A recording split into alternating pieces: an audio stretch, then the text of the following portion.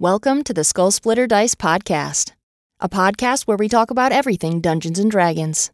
Visit us at skullsplitterdice.com for the best D&D dice in the realms. Enjoy the episode. Hey there everyone, I'm Patrick Ferguson with Skull Splitter Dice, and in today's video we're going to be talking about the Goliaths. Goliaths first showed up in D&D 3rd edition and have remained essentially unchanged since that point. They're best described as half-giants, except with a little bit of lawful honor and a tough guy machismo thrown into the mix. Goliaths are the quintessential barbarians, with martial greatness being one of the few things that they care about outside of honor and glory.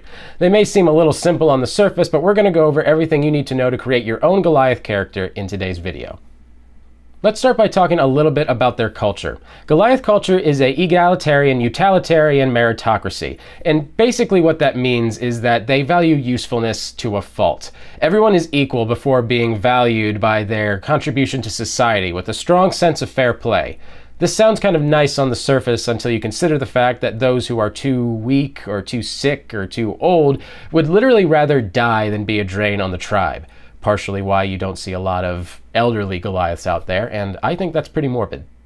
Add to this the fact that Goliaths are overly competitive, always comparing their achievements to one another with no shame whatsoever. You can definitely see how they are just naturally built as a barbarian. Although I must say I do enjoy the fact that they have a bit more lore to them than just strong man with big weapon in the wilderness. Goliaths will typically not have the same leadership for very long, as the position of chief is always up for grabs to anybody that's willing to prove themselves to be the best in combat.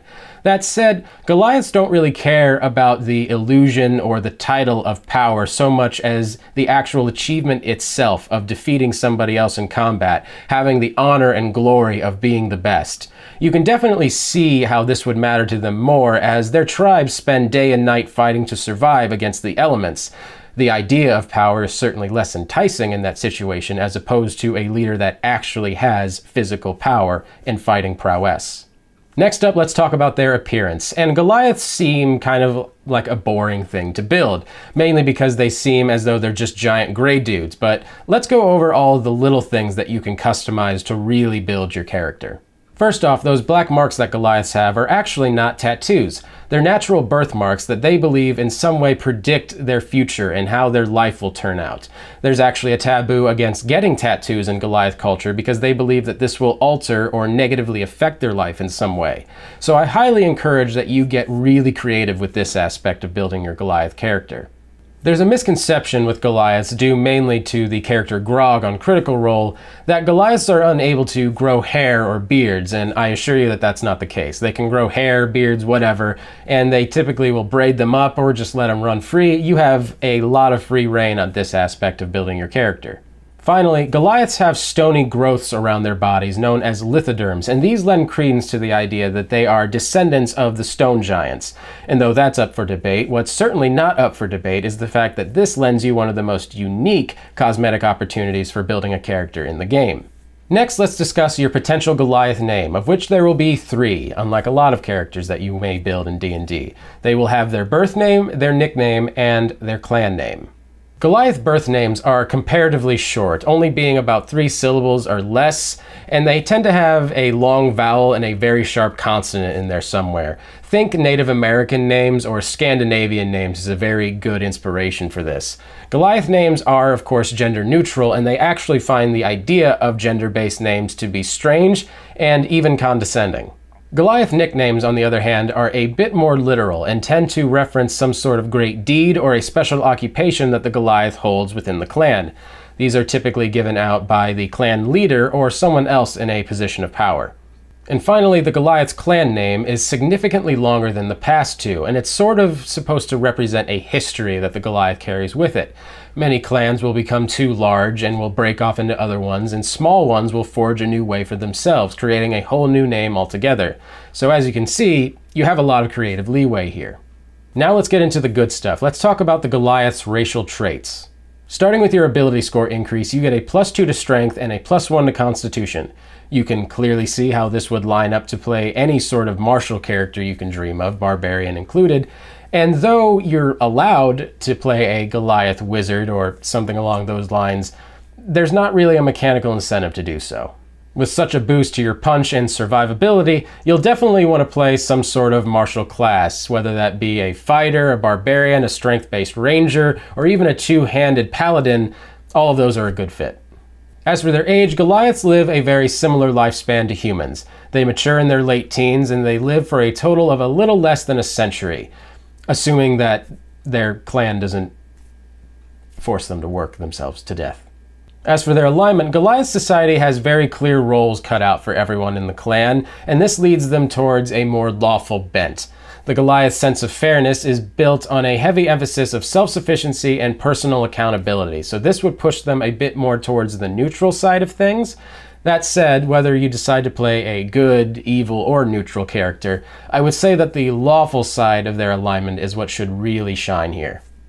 As for their size, Goliaths can grow up to 7 or 8 feet tall and anywhere between 280 to 340 pounds. You would think this would qualify them as a large creature or a large race, and that is sadly not the case. You are still medium, though I will point out that this is as close as you can get to large without homebrew content or something along those lines.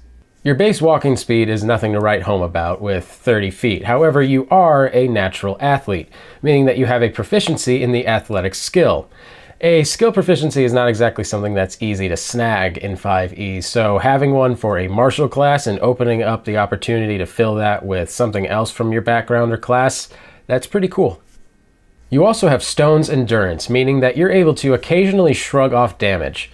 With your reaction, you can roll a d12 and add your constitution to that roll, and then subtract the total number from the damage that you're supposed to have taken. You can recharge this with a short or a long rest. This is obviously the Goliath's unique trait, and it's pretty damn amazing at that. More than anything else, this is a reason for selecting the Goliath from a mechanical perspective. It's not terribly flashy, mind you, but especially at lower levels, it could mean a lot being able to get rid of 1d12 plus Constitution worth of damage. And if during the heat of a battle you feel like you're about to sustain damage that could probably kill you, you can definitely see how this would be helpful. As a Goliath, you also have a powerful build, meaning that when determining your carrying capacity, you can actually carry things one size larger for whenever you're pushing, dragging, or lifting something. This is obviously situational at best, but you know, in certain campaign situations it might come up, or if you just want to be the group's pack mule, or more likely if you run into some sort of giant artifact, that could be when you want to use this ability.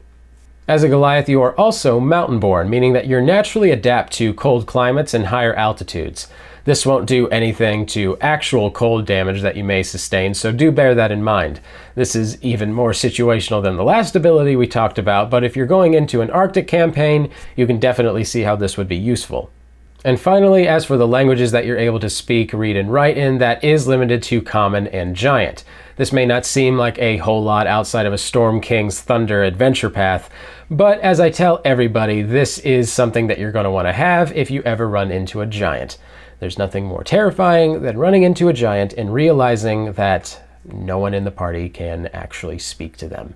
Let's end this video with some Goliath builds. You definitely don't have to build your character in any of the ways that we're about to mention. There is no right way to do it. 5e has always been pretty good at allowing players to build their character without making them either too overpowered or too underpowered. But these are definitely some good starting points if you're new to the game or if you're just new to building a Goliath. Let's start off with the obvious choice, which is True Barbarian. You don't really need to make a lot of special choices in order for this to work. Between your +2 to Strength, your +1 to Constitution, and your Stone Endurance, you're basically able to just pick up your weapon of choice and deal damage as well as soak it in. Next up is my personal favorite choice, which is the Half-Giant Samurai. As you can see, Goliaths make a pretty good pairing with just about any melee build, but if you want to go for that extra cool factor, and I think you should, going with the Samurai martial archetype would probably be your best bet. The Samurai's fighting spirit ability is already pretty great for anyone that's worried about survivability as well as offensive ability, but you add in the fact that Stone's Endurance is a reaction while the fighting spirit uses a bonus action, you're going to be able to deal a lot of damage while also soaking up a lot of damage. And finally, we have Giant on a Mission from God. You're certainly not going to be gaining any charisma bonuses as a Goliath, that's for sure, but that +2 to strength is going to be able to make sure that you can join the fray for your holy cause. Oath of Conquest is a good choice here, as it's one of the very few directly combat-oriented oaths. Just make sure to pump that charisma up to 16 as soon as you hit level 4, and you'll be able to kick ass for the Lord as much as you want. So as you can see, Goliaths are a bit more exciting than the biblical source material would have you believe. They have a culture all their own, and they have an aesthetic design that really allows you to get creative with it. If any of you guys have some exciting Goliath characters that you've built in the past, I would love to hear them down in the comments. And I would also like to hear if you guys plan on building something, in the near future that you want to share. Thank you so much for watching this video all the way to the end. I really appreciate it. Do be sure to like and subscribe. We put out more videos like this every single week. My name's Patrick Ferguson with Skull Splitter Dice, and until next time, farewell. Thanks for joining us. Don't forget to like, comment, and subscribe so you never miss out.